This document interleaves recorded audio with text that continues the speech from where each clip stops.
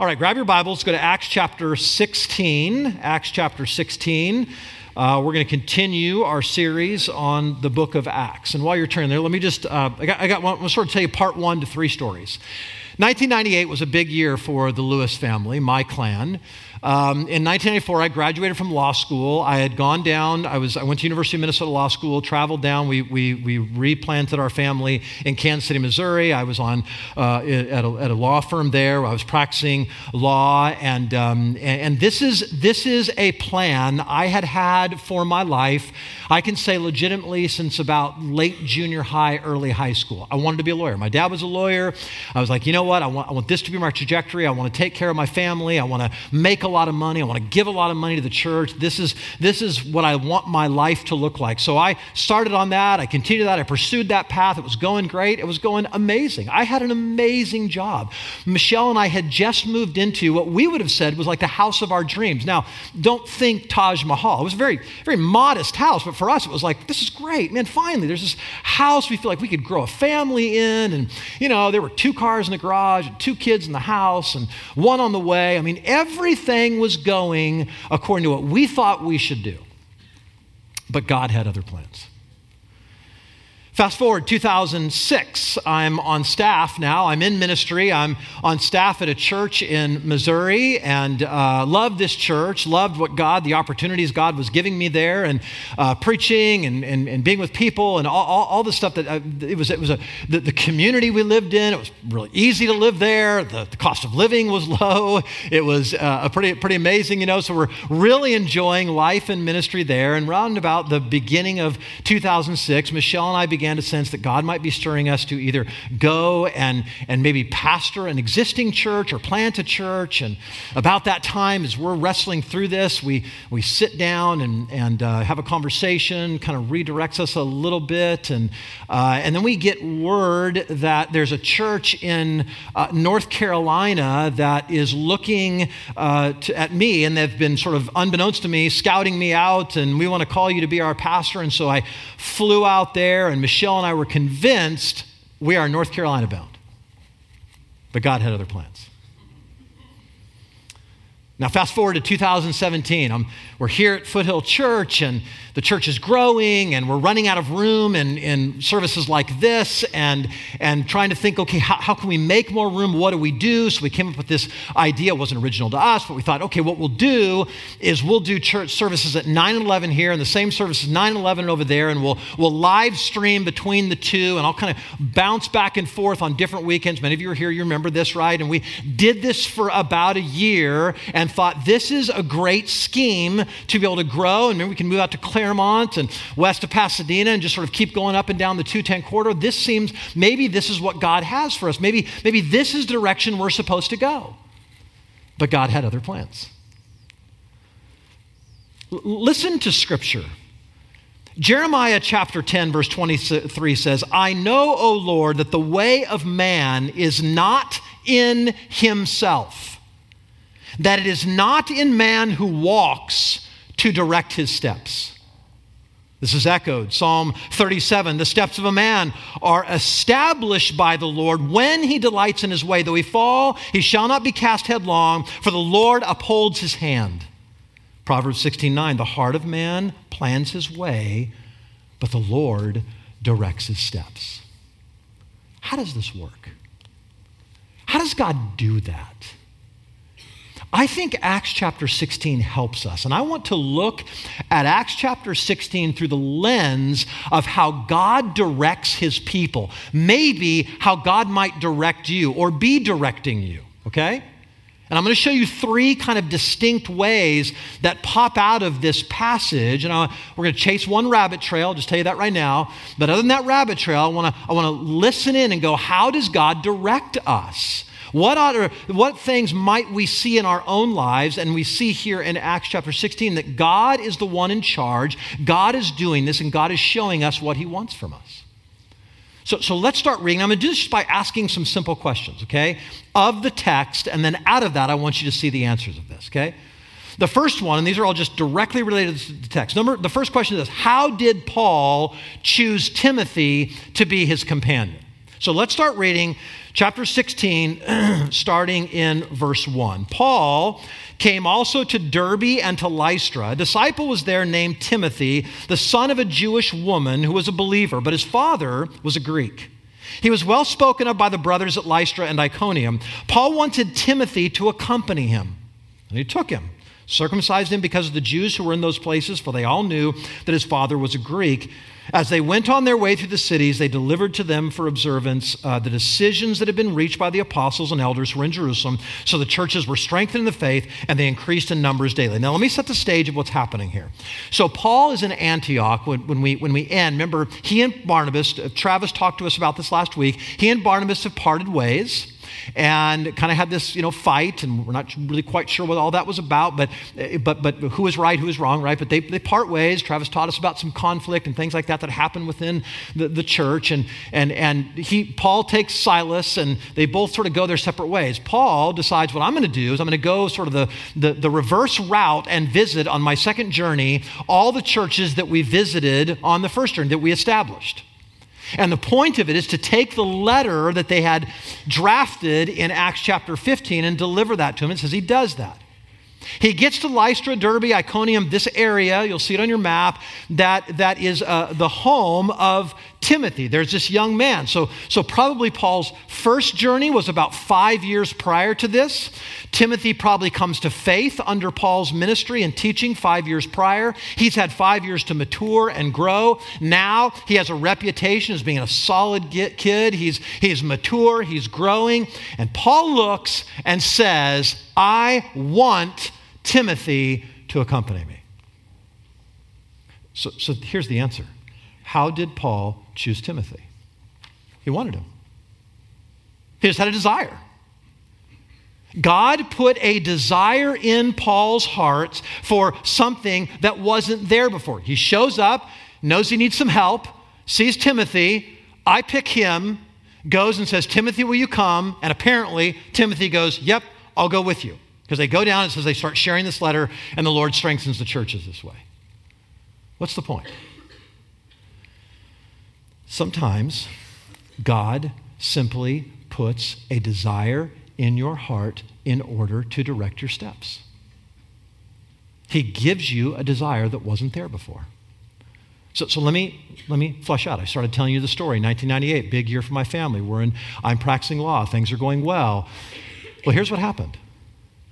Some guys at my church go, hey, Chris, let's study a book of the Bible together. I'd never done this before, so I get together with them. I study the book of Titus.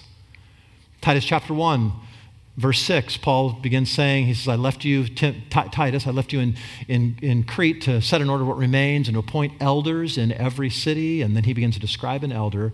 And for the first time in my life, I had a desire that I had never had before. I had a desire to be a pastor.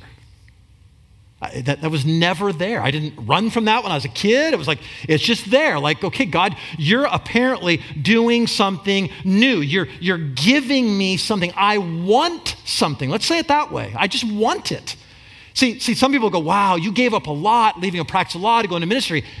No, like I literally, like, this was a great desire God put in my heart. I really, really wanted to do this thing. It didn't matter that it would be less money. It didn't matter what. All those things were irrelevant because now there was a desire I didn't have before. Sometimes God gives us desires that we didn't have before. Now, let's talk about that. Does that mean that if you have a desire, it's from God? Like, I hope we all know there's not a chance that's true. Because there are all kinds of desires. I think we instinctively know this cannot possibly be from God, right? So here's what I'd say. The desire is simply, it's not the end of discussion, it's the beginning of a lot of discussion. So let me use my example. That became a springboard for me to have lots of discussions about things. And I'll explain that in a moment. But let's do this. You've got a desire. God's put it, you feel like this must be God. God, you're doing something. Now, what do you do with that? Like I said, this is just a discussion starter. I think there's some questions that you as a Christian, if you're a Christian in this room, right, those of you who are not just listening to this, that there are three questions I think you ought to ask of that desire, okay? And here they are. Number one, is it biblical? Is it a biblical desire, right? Because if it's not, you're done. Pretty easy. I don't have to discuss anymore. It's just like, so some guy he's at work and he's been married for 10 years and then he's sitting there and lo and behold, they hire a beautiful new woman employee who comes and sits next to him and they strike up a friendship, and the guy could say something like, well, this must be God because here she is dropped into my lap. I find her attractive. I find her beautiful. Hear me, I can say on the authority of Scripture, God isn't with 1,000 miles of that desire. That's called adultery. That's wrong, right? It's not a biblical desire. End of discussion. But wait, but there might be others that aren't so obvious. You're like, I have a desire. It's like God's been stirring me, and I have a desire to start a business. I have a desire to do this entrepreneurial thing. And so you go and you go, but where do I look? I want to know, is it biblical? Is there anything unbiblical about it? Well, look in here. Let me say this: you look for principles, not for specifics. In other words, I'm not going to go to the concordance and look for the word business, starting a business, entrepreneur. Okay, not there, right? What am I doing? I'm looking and I'm saying, okay, I want to start a business. And if God blesses this could be a blessing to other families that I employ. And this could actually provide a service for people that don't have that. I mean, there's a lot of things we could say, right? We might step back and go, okay, I could say this is biblical. Okay, so for me, again, I know it's an easy one, but I look and say there's nothing unbiblical. In fact, it's biblical to have a desire. Paul says to Timothy, whoever desires the office of an elder desires a good thing. Okay, that's good, it's biblical, so that's a pretty cut and dried thing, that being a pastor, but you don't stop as it biblical. Is it biblical? The second question you ask of that desire is it wise? Is it wise? Now, these things go hand in hand for sure. But something might be biblical that for you just simply isn't wise. It may not be the wise decision to make. So the quickest way to find out whether something is wise or not is to talk to wise people. The Bible says that whoever walks with the wise will be wise, but a companion of fools suffers harm. So what do? Okay, I'll tell you what I did. I looked and said, I don't know, God, if this is you or not. I don't see anything unbiblical about it. I think this seems like a right thing I might want to do. So what do I do now? I went, and let me tell you how nerdy I was. I made appointments for breakfast, lunch, dinner, coffee, any way I could get people, wise people that knew me, to come and sit down with me, and I could say, here's a desire that's on my heart. Would you affirm this, or would you say you're crazy? You should not do this, and here's why. I'm trying to give you the answer. You tell me. Now, let me say something about wise people. Wise people may or may not have a high IQ. Now, again, I don't mean this is not an insult. It's just true. They may or may not be wealthy. They may or may not be married. They may or may not be good with business, whatever. But I'll tell you what they will be. They will be Christian. And they will be Christians who have walked through all kinds of seasons of life and are clinging tightly to Jesus. And by the way, they will be church people. If somebody that you deem wise says, I don't need the church, they're not wise, they're a fool. So God surrounded us with a community. So I went to people in the community of faith. Okay, what do you think? What do you think? And I really nerded out because I was like, God, I don't want to make a mistake. I'm all worried about it. So I literally kept a spreadsheet of every conversation. Like, Jerry said, and this. And I do this for several months, right? I get done, I look down at it, and to a person. Now, this may or may not happen for you. I'm just thinking I do this way. But I was trying to listen to wisdom to a person. They all said, go. This desire is biblical, it's wise. But let me give you one last question. Will it cause your manner of life to be worthy of the gospel? It's possible that my manner of life, there's plenty of pastors who have flamed out. There's plenty of businesses that started off great and now it's just being done to service your own bank account. Can I pursue this? Because this is the call of God on my life. That when Paul lays out in Philippians, here's all the things that God does for you. And then he says, therefore, walk in a manner worthy of the gospel. He's saying, in light of all of that, now live this way. Can your life adorn the gospel? Now listen, this doesn't mean it's got to be ministry. I know plenty of people like you are adorning the gospel in academia. You are adorning the gospel in the trades. Why? Not because you carry a Bible and have a cross and say Jesus all the time, because you're really good at what you do. You're adorning the gospel in the world. This is what we need. There's people that are adorning the gospel in the world of finance. They're walking in a manner worthy of the gospel. Is it biblical? Is it wise? And can you live in a manner worthy of the gospel? I think those are just three good questions to ask of your desires. Now, let me chase one rabbit trail here just for a moment. Notice, and let's just ask this question. Why did Paul circumcise Timothy? Now, here's why I want to ask that question. Because, remember, the whole point of Acts chapter 15 is that there was this group that showed up in Antioch. And in Antioch, they showed up and they said, unless you're circumcised, you can't be a Christian. That was basically their argument, right? Paul's furious. No way. It's not Christ plus circumcision, Christ plus a ceremonial law. It's Christ and Christ alone. Faith in Christ, grace through Christ, all because of Christ, right? All of that. He says, we're going to go down and have this fight down in Jerusalem because if the Jerusalem church disagrees with me over this, we're done. There's going to be a schism in the early church. By the grace of God, there's not. They all agree, no, you do not have to obey the ceremonial laws in order to be a Christian. So they write this down to all the churches that are scattered. They write it down. Paul gladly picks up that letter and starts delivering it to all of the churches he'd gone to before. And he gets to Lystra, Derbe, Iconium, this area, meets this guy Timothy. He's a son of a Greek man. Everybody knows he's a Greek man. He wouldn't be circumcised. Timothy, you need to be circumcised. Like, what the what? What did you just do, Paul? Did you just negate everything that was just argued for? No. And this is super important, Christian, that we get this. When Paul's faced with somebody that says, you better circumcise Timothy, he's not a Christian, Paul's going to say, no way, no how. This has nothing to do with Timothy's faith.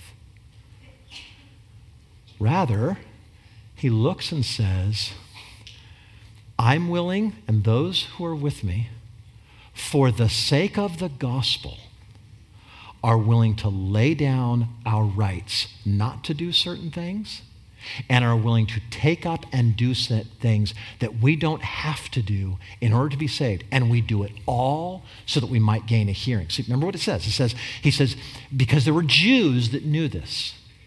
And the idea being there that they would have been closed off by Timothy. They just wouldn't even have given a hearing to the gospel. What are you willing to do? What are you willing to sacrifice? Can I just say this out loud? Circumcision for a grown man would be a massive sacrifice. None of you are going to be asked to do this. But you might be asked to give. I mean, what's the pain point?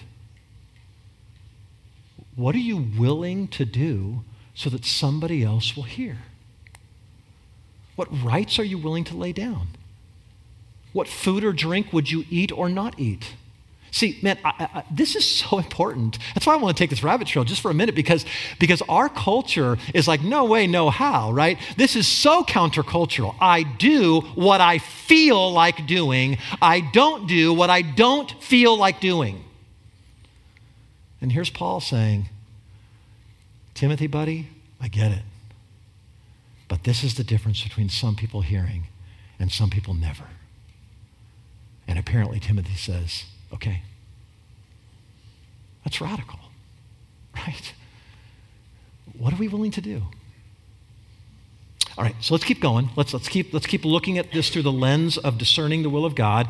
The second question I want to ask is this: how did Paul get to Macedonia? Now start reading in verse 6 of chapter 16. It says, "And they went through the region of Phrygia and Galatia, having been forbidden by the Holy Spirit to speak the word in Asia. And when they had come to Mysia, they attempted to go into Bithynia, but the Spirit of Jesus did not allow them." Again, another area in Asia. "So passing by Mysia, they went down to Troas. And a vision appeared to Paul in the night. A man of Macedonia was standing there, urging him and saying, 'Come over to Macedonia and help us.' And when Paul had seen the vision, immediately we sought to go into Macedonia, concluding that God had called us to preach the gospel." Here's what I want you to see. Notice how it starts off. They're forbidden by the Holy Spirit. They're not allowed by Jesus Christ to go into certain places. What happened? Like, what actually occurred there? Well, we don't know. This might be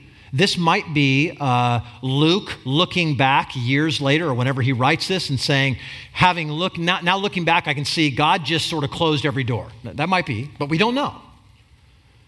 What we do know is that God, through divine intervention, we might say, made his will supremely clear.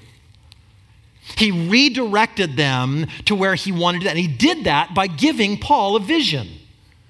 Now, I want you to hear me say this. That isn't normal. Right? Very few of us could say, "I've had a vision from God."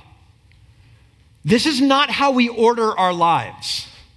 This is supernatural. This is not ordinary. So I want you to notice something about the apostles, about Paul, about the activity within the book of Acts. Nowhere do you see Paul saying, "Okay, I come to a crossroads, left or right. Dear God, give me a sign. Should I turn left or right?" No, Paul just goes, "Here's a crossroads. They've never heard about Jesus. We're going there."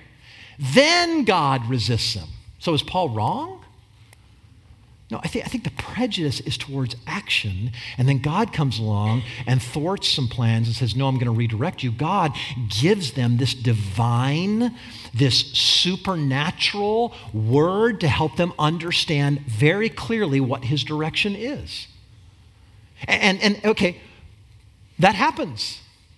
Sometimes God does that. Words of prophecy, a vision, things that come to you, like I want to give you a word of knowledge. These things are talked about in Scripture. This stuff does happen. It's just not normal. It's not the normative way God works. But notice, now some of you could say, "That's happened to me. I've received a prophecy. I've received a vision." I want you to notice something. Look at the end. Look at verse 10. "When Paul had seen the vision, immediately we sought to go into the Macedonia." Why or how? "Concluding that God had called us to preach the gospel to them." Let me pick that apart for a second. That word "concluding" means literally to come together or to be together with. Here's the idea. They didn't just say, "Paul saw a vision, therefore we go." Apparently, they put their heads together, this group, and they deliberated. They thought deeply about it. They said, "Okay, it seems this front is closed. It seems like God may be opening this front. So let's kind of step out in faith, believing this is where God may have us to go." Okay, let's go to 2006. I'm at a church in Missouri. I'm wondering, okay, God, it seems like maybe you're stirring us on. Maybe you want us to go plant a church. Maybe you want us to pastor an existing church. And in the midst of that, the part I didn't tell you was that somewhere in the spring of 2006, I sit down with a guy, some of you know his name, Sam Storms, his wife Ann. Michelle and I are at lunch, and Ann proceeds to prophesy over us about our future. And I won't go into all the detail, but essentially she talked about downsizing, she talked about patience, she talked about the need to be really discerning. Walked away from that. "God, what is this? What do you want us to do?" About that time, I hear there's a church in North Carolina. It's coming after you. Unbeknownst to you, they've been coming and visiting services, listening to you preach. Weird, right? Like stalking you, whatever that looks like, right? And I get a call, "Hey, we want you to come out here. We want you to come preach." I'm like, "Okay, this is the Macedonian call." Michelle and I fly out there. We we go through the whole process. We get on the plane, we're coming home. Like, I think we're going to North Carolina. Like, it's a done deal, right? We're going to get a call like any moment now. And as if on cue, the phone rings. And I pick it up. Here we go, right? Okay. We chose someone else. Thanks. I'm smiling now. I was devastated. I thought I had heard from God. God, what are you doing? A couple weeks later, I get a phone call. Hey, we're a church out here in the city called Glendora. I didn't even know there was a place called Glendora. Bo Gutzweiler sitting back there, Jerry Kitchell on the board at that time. Come out here. Amen. Well, you know the end of the story, right? And we downsized. Went from a church of about 6,500 to a church of 140. Had to be incredibly patient, right, through this process. I'm not a very patient person, but God was teaching me that, right? So, and we had to weigh it. We didn't just go, oh, there was this prophecy, there was this thing, so therefore. You could be wrong. It takes discernment. Sometimes this is how God establishes our steps. Maybe this is what God's doing for you. Maybe some of you say, man, I feel like I've really heard directly, like I've heard something, somebody's given to me a word from God in some way that really, really is concrete. I would say, don't just accept that on your own. Conclude with the counsel of other people that this is what it seems like God may be doing. Now, let me give you a third thing. Here's the third question. How did Paul get to Macedonia? Oh, I'm sorry, let me do the last one. How did Paul find Lydia? How did he find Lydia? That's the third question. Okay, let's keep going. I don't have much time left. Look at verse 11. So setting sail from Troas, we made a direct voyage to Samothrace, and the following day at Neapolis, and there, from there to Philippi, which is the leading city of the district of Macedonia, and a Roman colony. We remained in the city some days, and on the Sabbath day, we went outside the gate to the riverside, where we supposed there was a place of prayer. And we sat down and spoke to the women who had come together. One who heard us was a woman named Lydia from the city of Thyatira, a seller of purple goods who was a worshiper of God. The Lord opened her heart to pay attention to what was said by Paul. And after she was baptized and her household as well, she urged us, saying, if you've judged me to be faithful to the Lord, come to my house and stay. And she prevailed upon us. Now, there's so much I could say about this passage, but I want to look at it through this grid. How do you know? You're seeking God. You want to know direction. And I want you to see one of the ways that God works. Sometimes he gives you a desire and you affirm that, you confirm that desire. Sometimes he gives you direct divine intervention. And again, you weigh that or you consider that. But sometimes he shuts a door. Okay, we could apply that to even what happened in Paul saying, I want to go into Asia. And he opens another. But we can say, here's what Paul wanted. Did you see this? Paul thought he was going to pray. He had no idea that what God was doing was leading him to a woman who would hear the gospel. Now, this is the part you can't see just by seeing it in Scripture unless you know geography really, really well. Lydia may not be her name. Remember Asia? Paul couldn't go into Asia. By the way, that's Asia Minor. That's not what we think of as Asia today. That's down Turkey, Greece, places like that. Paul's forbidden from going in there. Lydia is a province or a district, we'd say, inside the province of Asia. And Thyatira, where this woman is from, if her name is Lydia, it might be, is a city inside of Lydia, right? So it's Lydia, it'd be like, Glendora, County of Los Angeles, State of California, right? Thyatira, District of Lydia, Province of Asia. God shuts a door on Asia to send Paul to Philippi for this and other people who will hear the gospel. Likely, Lydia, a wealthy woman, will be part of what finances Paul to finally get to Asia. Here's just what I want you to see. God is like a judo master. Right? I'm heading this way, and God's like, I'm going to use all that forward momentum to wakaka, right? You're going there. Right? You don't realize it, but this is the desire I've put on your heart. Some of you would say, let me give you an example. I know people today that are Christians because they saw a pretty woman and wanted to date her. And the girl was like, not happening because you're not a Christian. Go to church, hear the gospel. I really believe God used my desire, some of you might say, for another person to actually awaken a desire for him. You see what's happening here? God uses a desire for Paul to go pray. God uses a desire for Paul to go into Asia. Sometimes, listen to me, church, God directs our steps through unexpected encounters. Sometimes God thwarts our plans. That seems so weird. It seems so discouraging. Here's what I want you to hear. God is just as active in your life in the thwarting of your plans than in the giving of your desires. There are some times when God slams a door shut because he doesn't want you in North Carolina. He wants you in Glendora. He doesn't want you here. He wants you there. You thought you were going to do this. God says, no, you're going to do this. I'm going to direct your steps. Man plans his ways. God directs his steps. I think Paul really believed this. Paul finds himself now down by the water with these women and goes, oh, so this is what God's up to. Oh, so this is what God wants from me. You see this? This happens all the time.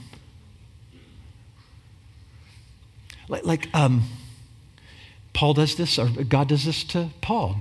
Some of you, there's these great sort of like stars in the missionary, firmament.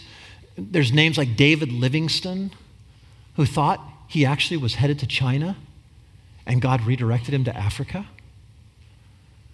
There was William Carey, who had his heart set on Polynesia, but no, God judo flipped him into Asia or into India.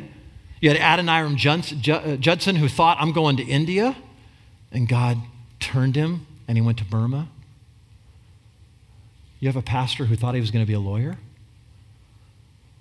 See, this happens all the time. What we want is, God, I got this desire. I want it always to be that way. So often it's not. So often God uses the forward momentum of our life to direct us in the way he wants us to go. See, no wonder Jeremiah, let me read it again, Jeremiah chapter 10. I know, O Lord, that the way of man is not in himself, that it is not in him who walks to direct his steps. Listen, we could turn the table on Lydia. Lydia thought she was going down to the water. Little did she know that that was the day that God was going to open her eyes to believe, to hear the gospel, and finally be changed. And she's baptized. She opens her home to Paul. She probably is a wealthy woman that finances part of Paul's missionary journey. She had no idea this was what's going to happen. I went down maybe to wash clothes. I went down maybe to interact and pray with other women. But God had other plans. Listen, that could be the title over most people in this room. Some of you are in college right now. Listen, let me tell you right now. Very few of you will end up doing what you're studying to do. I don't say that to discourage you. That's the reality. If you're walking with Jesus, very often God has other plans. But he's a judo master. And he will not waste any of your energy. And he will flip it all to his glory. Isn't that amazing? This is how God works. Sometimes he just gives us these desires.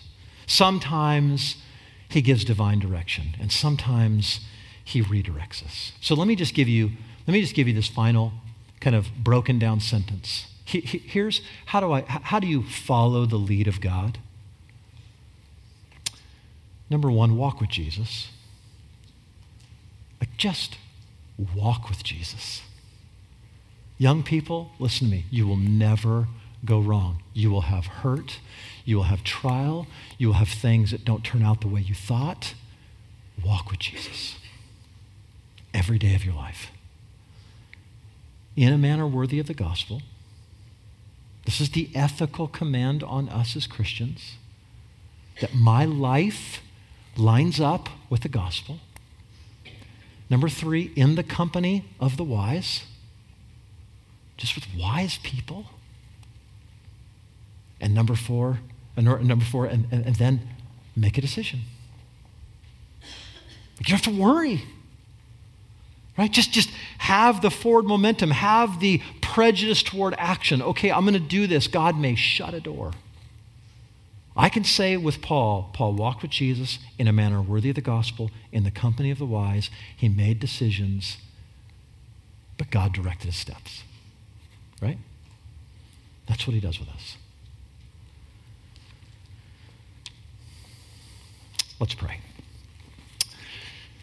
God, I thank you. I thank you that you are a God that takes all of, you're so sovereign that even part we didn't really discuss, God, so sovereign that you would open Lydia's heart to believe. Little did she know this would be the day of her salvation. Little did Paul know that he was taken out of Asia in order to meet an Asian woman. God, we thank you for the ways that you direct. And I pray for encouragement today, God. There are people in this room who are suffering, who are wondering, where's God? Who feel like their plans have been thwarted. And I pray that what they'd see and what they'd hear from Scripture is, God, you are still sovereign and you are just as active in the blockading of things as you are in the opening of things. And I pray that, like Paul, we would just be willing to move where you open the doors and shut the doors. God, I pray, Lord, I have to believe that when you call us together, there are people whose steps have been redirected to be here this morning so that they could hear these words, that whoever calls upon the name of the Lord will be saved. Because you have a desire. You're right now opening their hearts to believe by faith in Jesus Christ, to believe that they cannot outrun their own sin, that they cannot save themselves as much as they've tried. And the only one who can do that is Jesus Christ. And so now that you'd bring them to a place of repentance, of faith, of baptism, following hard after Jesus. Lord, do that this morning, I pray. We thank you, we praise you, and we ask this in Jesus' name. Amen, amen.